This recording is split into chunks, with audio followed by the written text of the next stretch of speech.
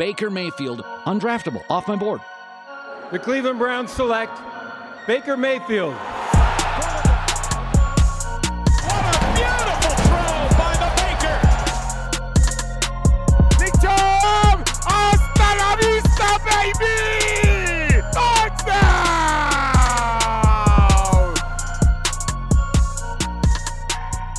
Welcome into the OBR Film Breakdown, where we are once again back. Took last week off. Travel got crazy. Life happened. Had a different podcast for the weekend. But every Saturday, we try to get out the write-up of our draft, our most recent mock draft from our draft expert, Stephen Thomas, Mr. Brown's Mock Draft. How are you, sir?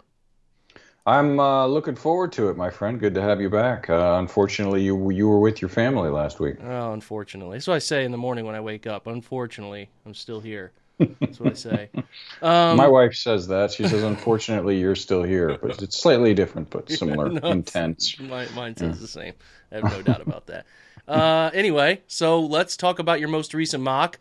I want to give you the platform to talk about a couple things that people aren't seemingly understanding, and that would be the age guardrail. Can you remind folks who listen to this podcast about what you and I spent 3 months discussing leading up to the draft, and we got more evidence in 2021. They're not picking old prospects at the beginning rounds of this draft, right? No, and our good friend Cosmo just put out I retweeted it, a very handy chart. He asked me last night for the picks and their birth dates and everything, and he put together this really cool chart. Our age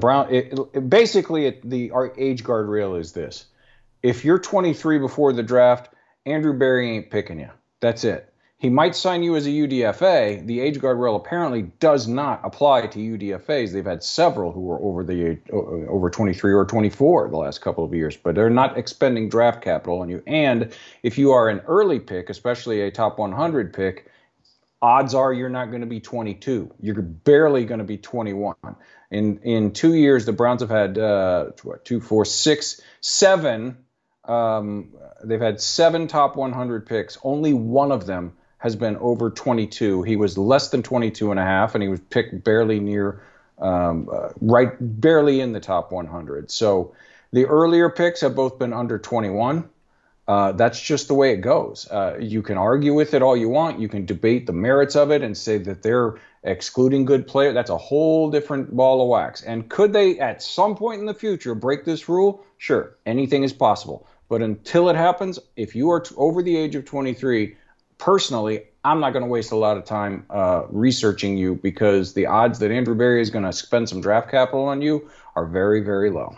Yeah, we got to use our time and energy on things that we think are going to happen. And when you get really hard data, and there's data beyond just the age, there's the athletic guardrails too, right? Like, oh, sure. There's some of those things. So if you test extremely poorly, we're probably not going to spend a ton of time on you, because it's not the most plausible thing in the world that you're going to be selected in the first.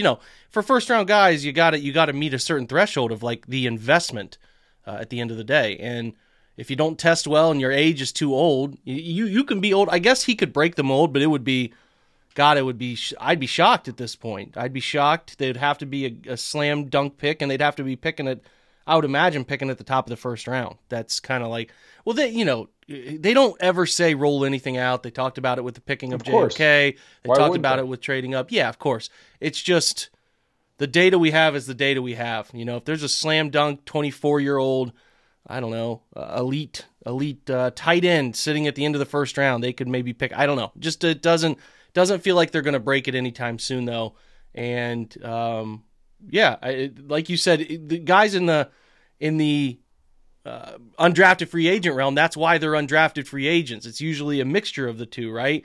It's a mixture of the age makes you, less appetizing for development, and you probably didn't test all too well either. So it's both of those things. So that's why the value of players falls. It's not really that hard to understand when you think about it. In two draft classes, they have only picked 2 people over 22 and a half in the entire draft. I'm not talking about top 100. I'm talking about at all. They've picked no one that's 23. They've picked 2 people that were older than 22 and a half, and both of those came beyond pick 150. So, is it a little bit different? Would they pick a 22 and a half year old, 22 and 8 months in the first round? I doubt it. there's gray areas even within this guardrail. I think they're far more strict about first-round picks and day 2 picks, which is why a guy like Drake London, who we didn't pick this week, but he will only be 20 at the time of the draft. If he's around, he's definitely in the conversation because he's extremely athletic. He's under 20, and he has produced a ton of stuff already as a wide receiver at USC. So is it the only thing they look at? No, of course not. But if you have 2 guys and they're both, relatively equal in everything else, one of them is still 20 years old on the day of the draft, and the other one is 22 years and 4 months old, the odds are super good that Andrew Berry is going to go with the younger guy. And that's for, many, many reasons. One, you're not done growing just as a human being, let alone putting them in an NFL weight room with NFL nutritionists and all that kind of stuff. That helps you grow even more. But just regular humans keep growing until they're 24, 25. Also, so you're not done developing as a player yet either. And from a financial standpoint, we're seeing it right now. It's playing out in real time with David Njoku. David Njoku's contract is up this year. He's been in the league 5 years. He's 25 years old. So if you're going to give him that giant second contract, and every NFL player, as you know, Jake, they want to get to the second contract because the second contract is the giant bag of cash. That's, if you're good, the second contract in the NFL is the one where they drive a dump truck full of money up to your house, and you can take care of your whole family and change the course of your family name for generations to come with that second contract. And as an organization, you want to be giving that much money to a guy who's 25. So that, when it's 3-4 years down the road, he's still in his athletic prime when you're giving him all this cash. You don't want to give that kind of cash to a guy. Like if you said, let's say you're 24 coming out of the draft, the 5th year, you're 29. So they're giving you a giant bag when you're getting ready to cross 30, when most players start to decline or at least flatten out a little bit. So there's numerous reasons why this age guardrail is so heavily involved in the analytical approach that Andrew Berry and Paul DePodesta and everybody else involved with Cleveland does. And we said this how many times? You can like it, you can not like it, you can yell at us about it. We didn't make it up. It's just the data is the data. This is who they pick and who they don't pick. So yell at me all you want. It's not going to change anything. Yeah, that's perfectly stated. I don't really have much to add to it. It's the nature of football. This isn't baseball, where baseball's free agents, typically, if they get to a 6th year and they're really good, they have an entire career in front of them. No matter if you break into the majors at 24 or 21 or 20, like these guys, right. You hit 29, you're in your baseball prime. The NFL, you're lucky to be in the league at 29 sometimes, let alone still thriving to the point that a team decides to invest serious money into your next deal. That's why football is so difficult to make money as a sport, like as a profession, because although there are all these opportunities, more opportunities than any other sport, they shuffle through players, and it's a fact, and it's just it's the nature of the business. And really, unless you're in the top 20-ish picks of the first round, you're not getting life-changing money. I mean, you're getting everything's relative, right? Like, you're getting more than money. You and me. Yeah, but yeah. Well, yeah. You're not getting like Baker. Okay, for example, Baker is a number 1 pick. If he flamed out after 3 years, he's still got real money. Like the first pick, the 10th pick, you get real money. But as it reaches toward the end of the first round, it's not like retire money. Like you got to keep working and all that stuff or whatever. I don't know. There's probably studies out there on the merits of retiring in an NFL contract. But yeah, you're trying to get to your second deal, and you can't really get the most out of your second deal, the deal that matters, your one big deal in the NFL, if you're 28, 29. It's just the fact. So we will continue to look young. You started with Alabama wide receiver John Mechie III. Talk about what you like about him. Oh, well, I mean, what is to not like about Mechie? This is yet another. This is the 3rd or 4th year in a row that the wide receiver class is just ridiculous. And now people have said this year there's not that one guy. There's just a group of really good guys. I don't know. It's still early in the season. Any of these guys could break out. But, I mean, he's listed at 6 foot 195.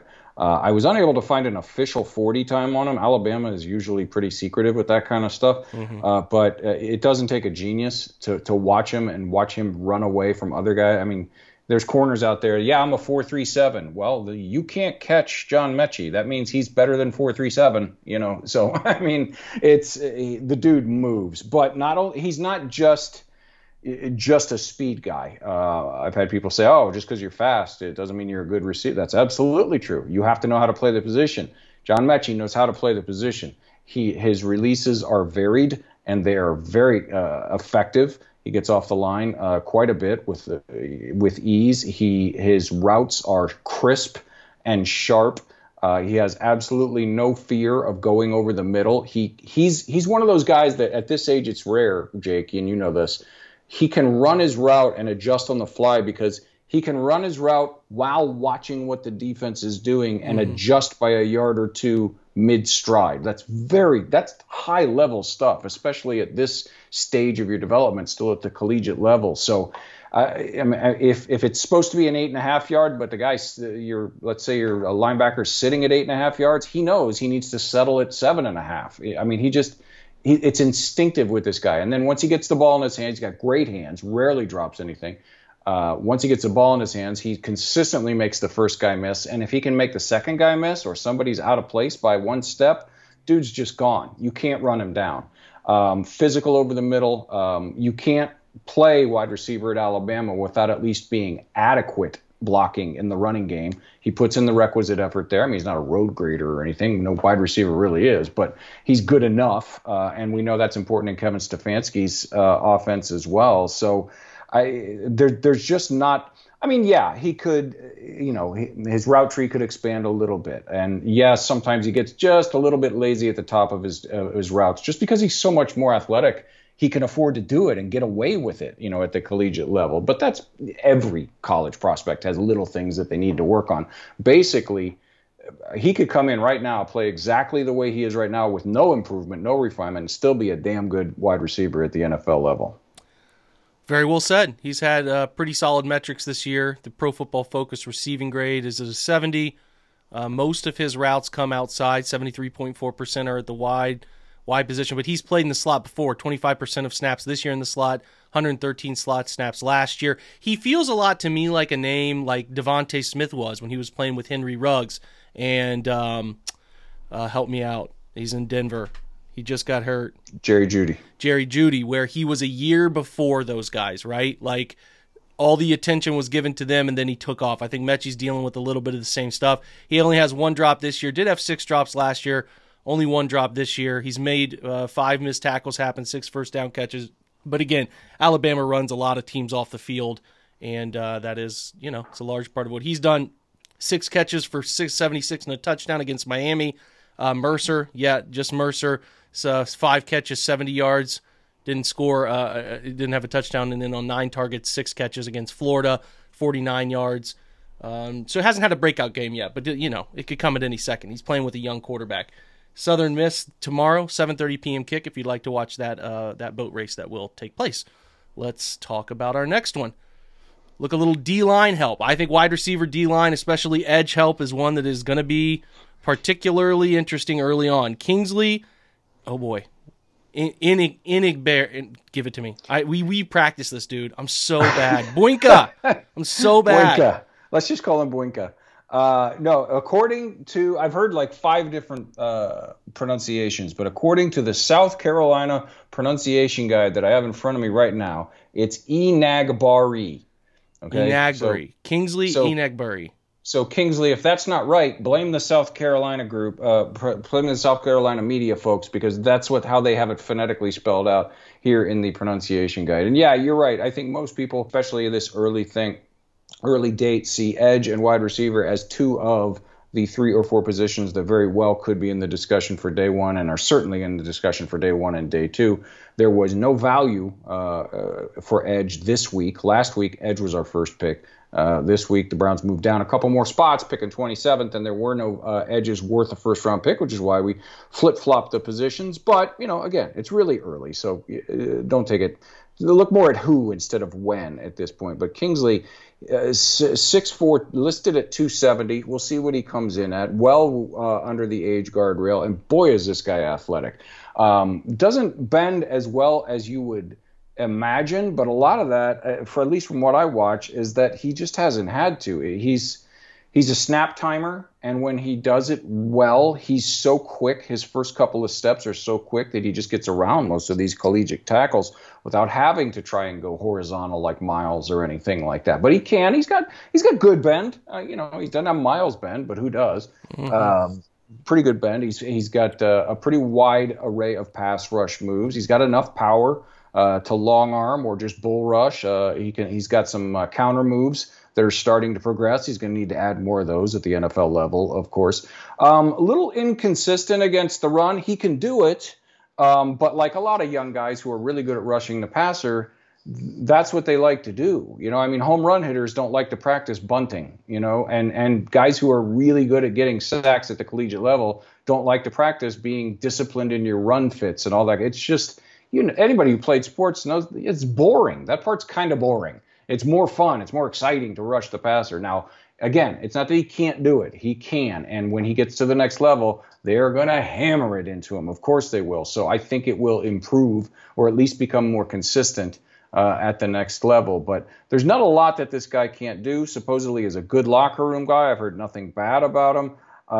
He's just, little lapses here and there and recognizing the blocking scheme that's coming at him sometimes gets him out of position on the run game and that kind of stuff. But if you want somebody super athletic that has the potential to lock down up the other end of the defensive line across from Miles for, the next 3 to half dozen years, he's definitely one of the names that should be in the consideration. All the first round guys, obviously, like I said, were gone today. Right now, he's ranked in the second round on most of the boards. So, but I think that's more of a numbers thing. I think if it wasn't such a deep edge class, he would be getting far more day one run at this point, and he may end up there by the end of the year. We're driven by the search for better, but when it comes to hiring, the best way to search for a candidate isn't to search at all. Don't search, match with Indeed. Indeed is your matching and hiring platform with over 350 million global monthly visitors, according to Indeed data, and a matching engine that helps you find quality candidates fast. Leveraging over 140 million qualifications and preferences every day, Indeed's matching engine is constantly learning from your preferences. Join more than 3.5 million businesses worldwide that use Indeed to hire great talent fast. And listeners of this show will get a $75 sponsored job credit to get your jobs more visibility at Indeed.com/Blue Wire. Just go to Indeed.com/Blue Wire right now and support our show by saying you heard about Indeed on this podcast. Indeed.com/Blue Wire. Terms and conditions apply. Need to hire? You need Indeed. Yeah, looks like a good player to me. He's had 3 great games to start the year. Now, the first 2 were against schools with East attached before their name, Illinois and Carolina, so take it for what it's worth. He had 9 pressures in those games. He had a sack, 4 hits, 4 hurries, and 4 stop plays. He did have a nice game against Georgia, though, an 82.8 grade against Georgia with a pressure and a sack. Had a stop, 3 stop tackles, which is those plays that constitute a loss or a failure for the offense. He's at a 92.5 total PFF grade. You're right, 71.6 run grade defense. That's probably the reason a guy goes from round 1 to round 2. He's maybe not as well-rounded, but the last 2 years, he had 23 total pressures last year in the SEC alone, because that's all they played last year. He had 23, like I said, total, 7 sacks, 7 hits, 9 hurries, had 21 stop plays, 3 forced fumbles, and I don't know if he had a batted ball or not. But he ended up, grading really well last year with an 89.2 pass rush grade and sitting at 92.7 this year. So a guy who can be disruptive off the edge, that's what you need. A secondary pass rusher to Myles Garrett, complimentary player on a rookie deal. It's paramount you get him on a rookie deal, and if you could get him at the end of the first round or into the second round, that's an even better slam dunk because of the price points that those require. South Carolina plays Kentucky at 7 o'clock tomorrow night if you would like to watch that game, so you can get a feel for the prospect right there that could be your defensive end next year if the Browns are lucky enough to snag him. Next, we're going to look at the offensive line. Again, a place, I keep saying it, man, J.C. Tretter's reaching the end of the line at some point in terms of his deal fitting in structurally. Joel Bitonio, I think, has got another year after this year where he's under contract, but he's a guy who's got a dead cap thing that you could get out of his last year. I don't want them to. I want Joel to retire at Brown. I tweeted it today. But you got to look at the fact of the matter, and Jack Conklin's got 1 more year after this year on his contract. So Wyatt Teller could also be. There's a lot. This O-line's great, but the certainty of the future of it is not quite there. There's going to be some tough decisions. You took he could play guard, he could play tackle. I think there's a little bit of both I've seen. Talk about your pick here in the 3rd round. Yeah, Ikem Ekwonu down at NC State. He's another one of those guys. that has that versatility, like you said. Probably going to be one of those guys that people are going to want to move inside to guard at the next level. And if I could really just sum it up into one succinct sentence, what I think of this guy, his style of play reminds me a lot of Wyatt Teller. He's big, he's mean, we've all seen it. Wyatt loves he loves just driving his guy's face into the dirt, and this guy does the same thing. He's got power for days. But he's not a big, much like Wyatt, not a big lumbering, old school Big Ten tackle from the 80s or something that can't get out into space and all that kind of stuff. No, much like Wyatt, he's good at zone. He can the zone rushing offense. He can get to the second level. He can pull and get around the corner. The guy does all kinds of stuff that you want to see that Bill Callahan would love. He's a huge dude. He's like 6'4", 330 or something like that. Bill Callahan would love a lot of the tools that he brings to the table. But he's that nasty streak. While we love it in your player, you have to learn as a player to keep it a bit under control, because if you're always going, much like a tackler who always goes for the big hit and sometimes gets juked and looks foolish, a blocker that does the same thing, it can happen that way as well. He can, whiff, sometimes, because he's just so eager to get his hands on you and knock your face into the dirt that if, once in a while, his technique, he gets a little too far forward, leaning forward, and your weight distribution is huge on the offensive line. So, but these are all things that they're technique things. It's not like he can't do these things. So you just have to get a little more mature as a player. You get a little coached up in your technique and learn the tendencies and all that kind of stuff. So he's a guy that if the Browns were to move on from anybody on that offensive line, much like they did this year with James Hudson and hopefully David Moore, who you and I both liked, he's a guy that, it's not necessarily for next year, maybe, although he's good enough to probably come in and start in this league. It's more for the future because, like you said, there are age and contract questions just about everywhere on the Browns offensive line beyond this year. Yeah, great points. He's had 33 true pass sets this year, 19 against Mississippi State. They played USF and blew them out, played Furman and blew them out. You didn't get many pass sets in those games, but games against real opponents, you're going to have those true pass sets, which I call third and long type of pass sets, right? No screens, no extra help, just truly you blocking the man in front of you. He's had 0 pressures allowed in 3 games. You love to see that. 83.0 pass block grade this year, only 1 penalty. As far as the run blocking goes, this is where he excels. He's had 49 zone snaps this year. 25 gap snaps this year, and is a 92.3 run blocking grade. And run blocking has been his thing. 85, 91, 92. Those are his combined those are the last 3 years, 19, 20, and 21 run block grades. So he's been good, put it that way. And he seems to have improved where he was struggling, which was in his true pass sets. He's off to a nice start this year. I'm sure we'll see him drafted again in one of these mocks, and we'll talk about him later in the year where he's at. They play Clemson tomorrow, 3:30 kick for NC State. That'll be a big game and a good test for Ekwonu, so check that out if you want to pay attention. He's number 79. He's again, NC State tackle. So next up, we've talked about Joey Porter before. He had a pretty damn good game against Auburn. He had a 72.8 grade against Auburn, 78.5 coverage grade. He had 2 stop tackles. He was targeted 9 times, only gave up 5 catches for 46 yards, had a pass breakup as well. And he lined up different places too. 7 along the D-line, 4 in the box, 2 as a free safety, 1 in the slot, 59 as an outside corner. But man, I thought he was a nice player in that game. He missed a couple tackles, but he also had 2 stop tackles, and he forced a fumble. I thought he was everywhere. He feels to me like a better version of Shaun Wade, that type of guy who just a player, man. I really like Joey Porter, and if you can steal him 3rd, 4th round, I feel good about that.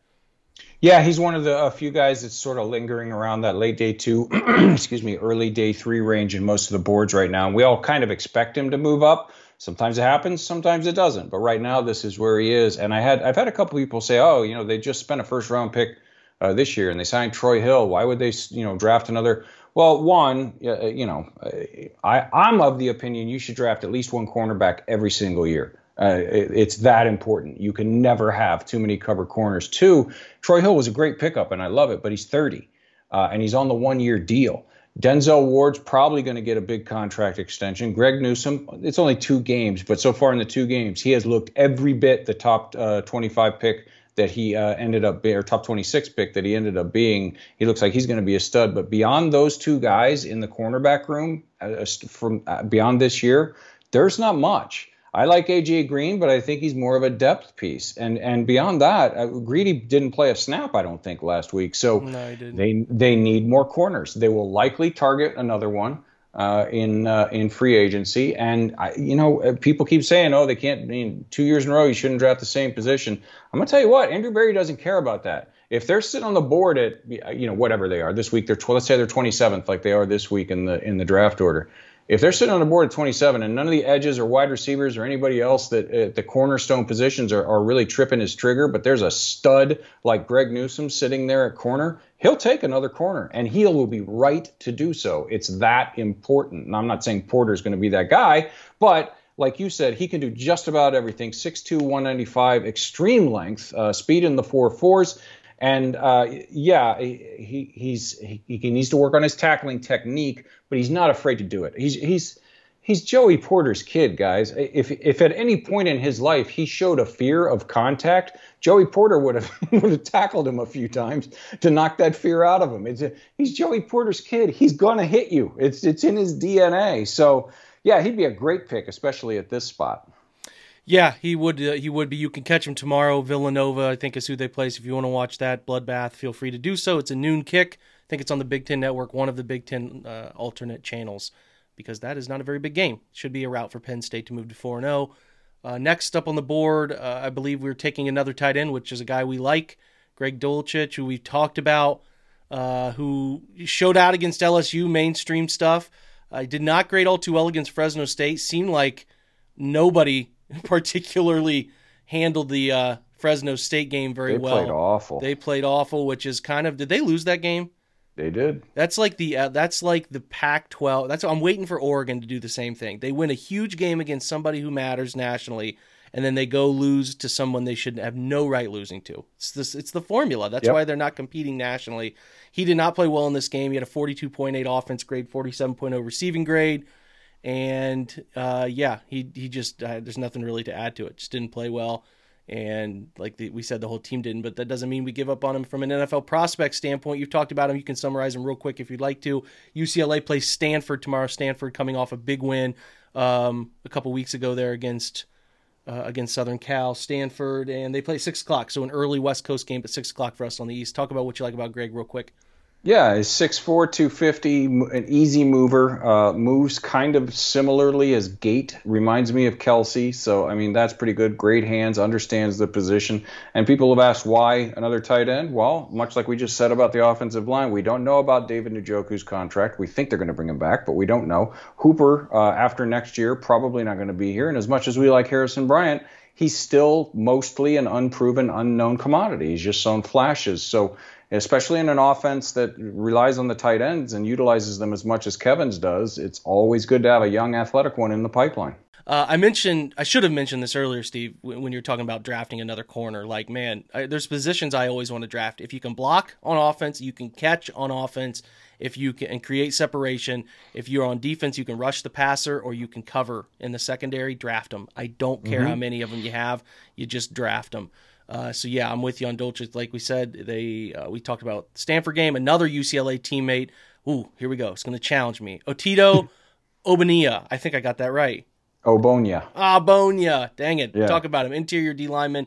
He actually did play well against Fresno State with a 73.9 grade, 84.5 run defense grade, 2 stop tackles.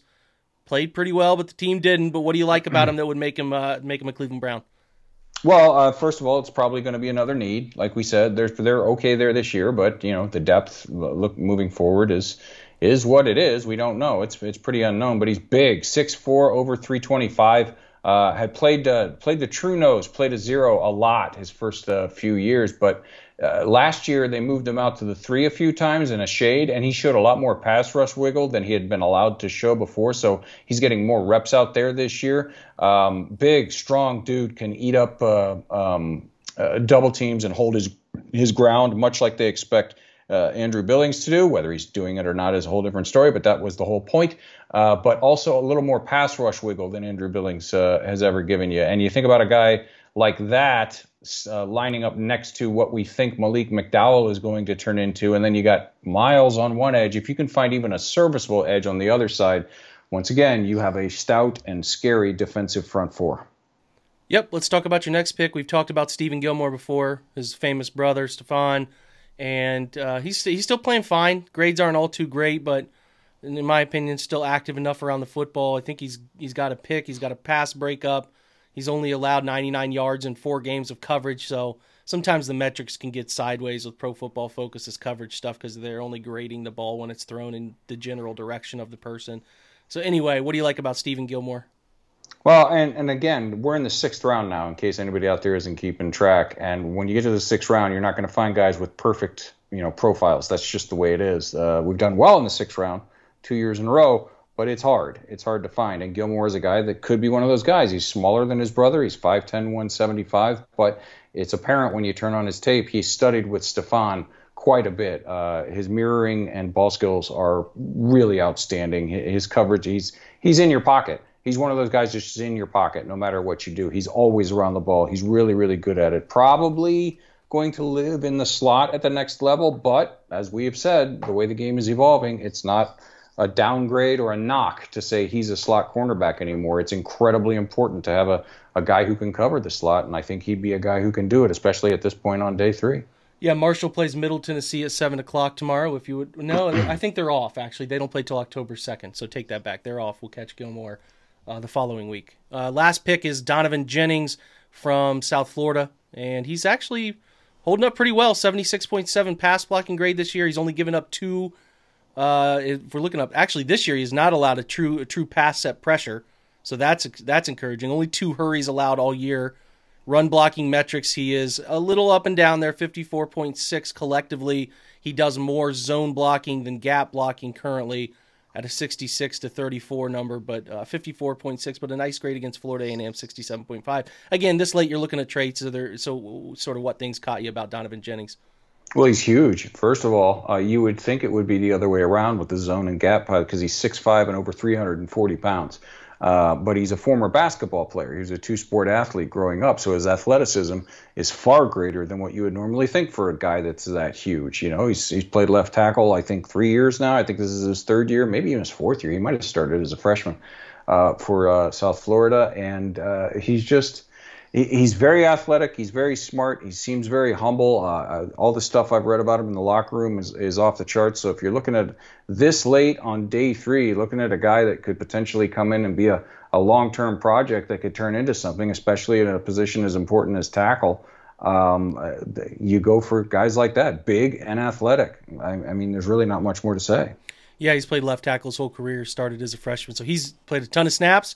Been in some various systems. USF plays a big game tomorrow, late game out at BYU. Pretty random to see them get out there to BYU, but that's the game. If you want to catch it, you can see a good BYU team against a prospect that the Browns might potentially have their eye on. Steve, this was fun, man. Always appreciate you coming on, breaking down this mock. You write it early in the week. I will link in the bio to this episode, the direct link to this mock draft Stephen wrote. It's going to be up every Wednesday. We'll go over it every Friday night for your entertainment to talk about where these prospects will be playing. And again, the goal is for you to have pretty much a clue of really a lot of different guys by the time the draft cycle comes around, so you're not sort of swimming about who the heck is that guy. You've heard of him. Oh, Jake and Steve butchered that guy's name 37 times throughout the year. So that's the goal. Steve, I appreciate you, man. Anytime, my brother. Always fun.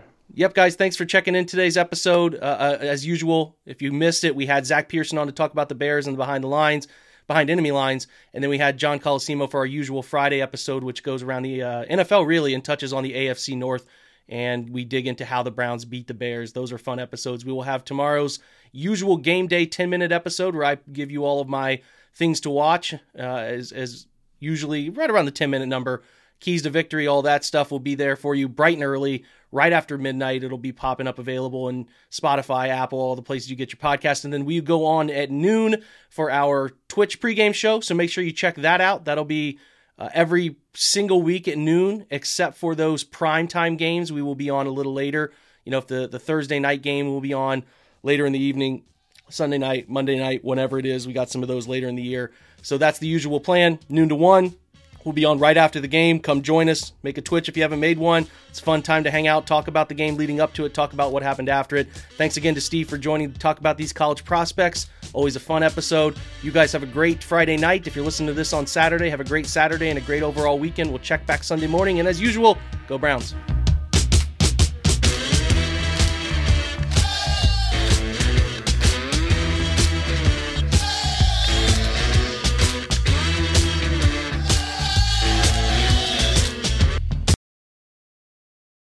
Without the ones like you, who work tirelessly to keep things running, everything would suddenly stop.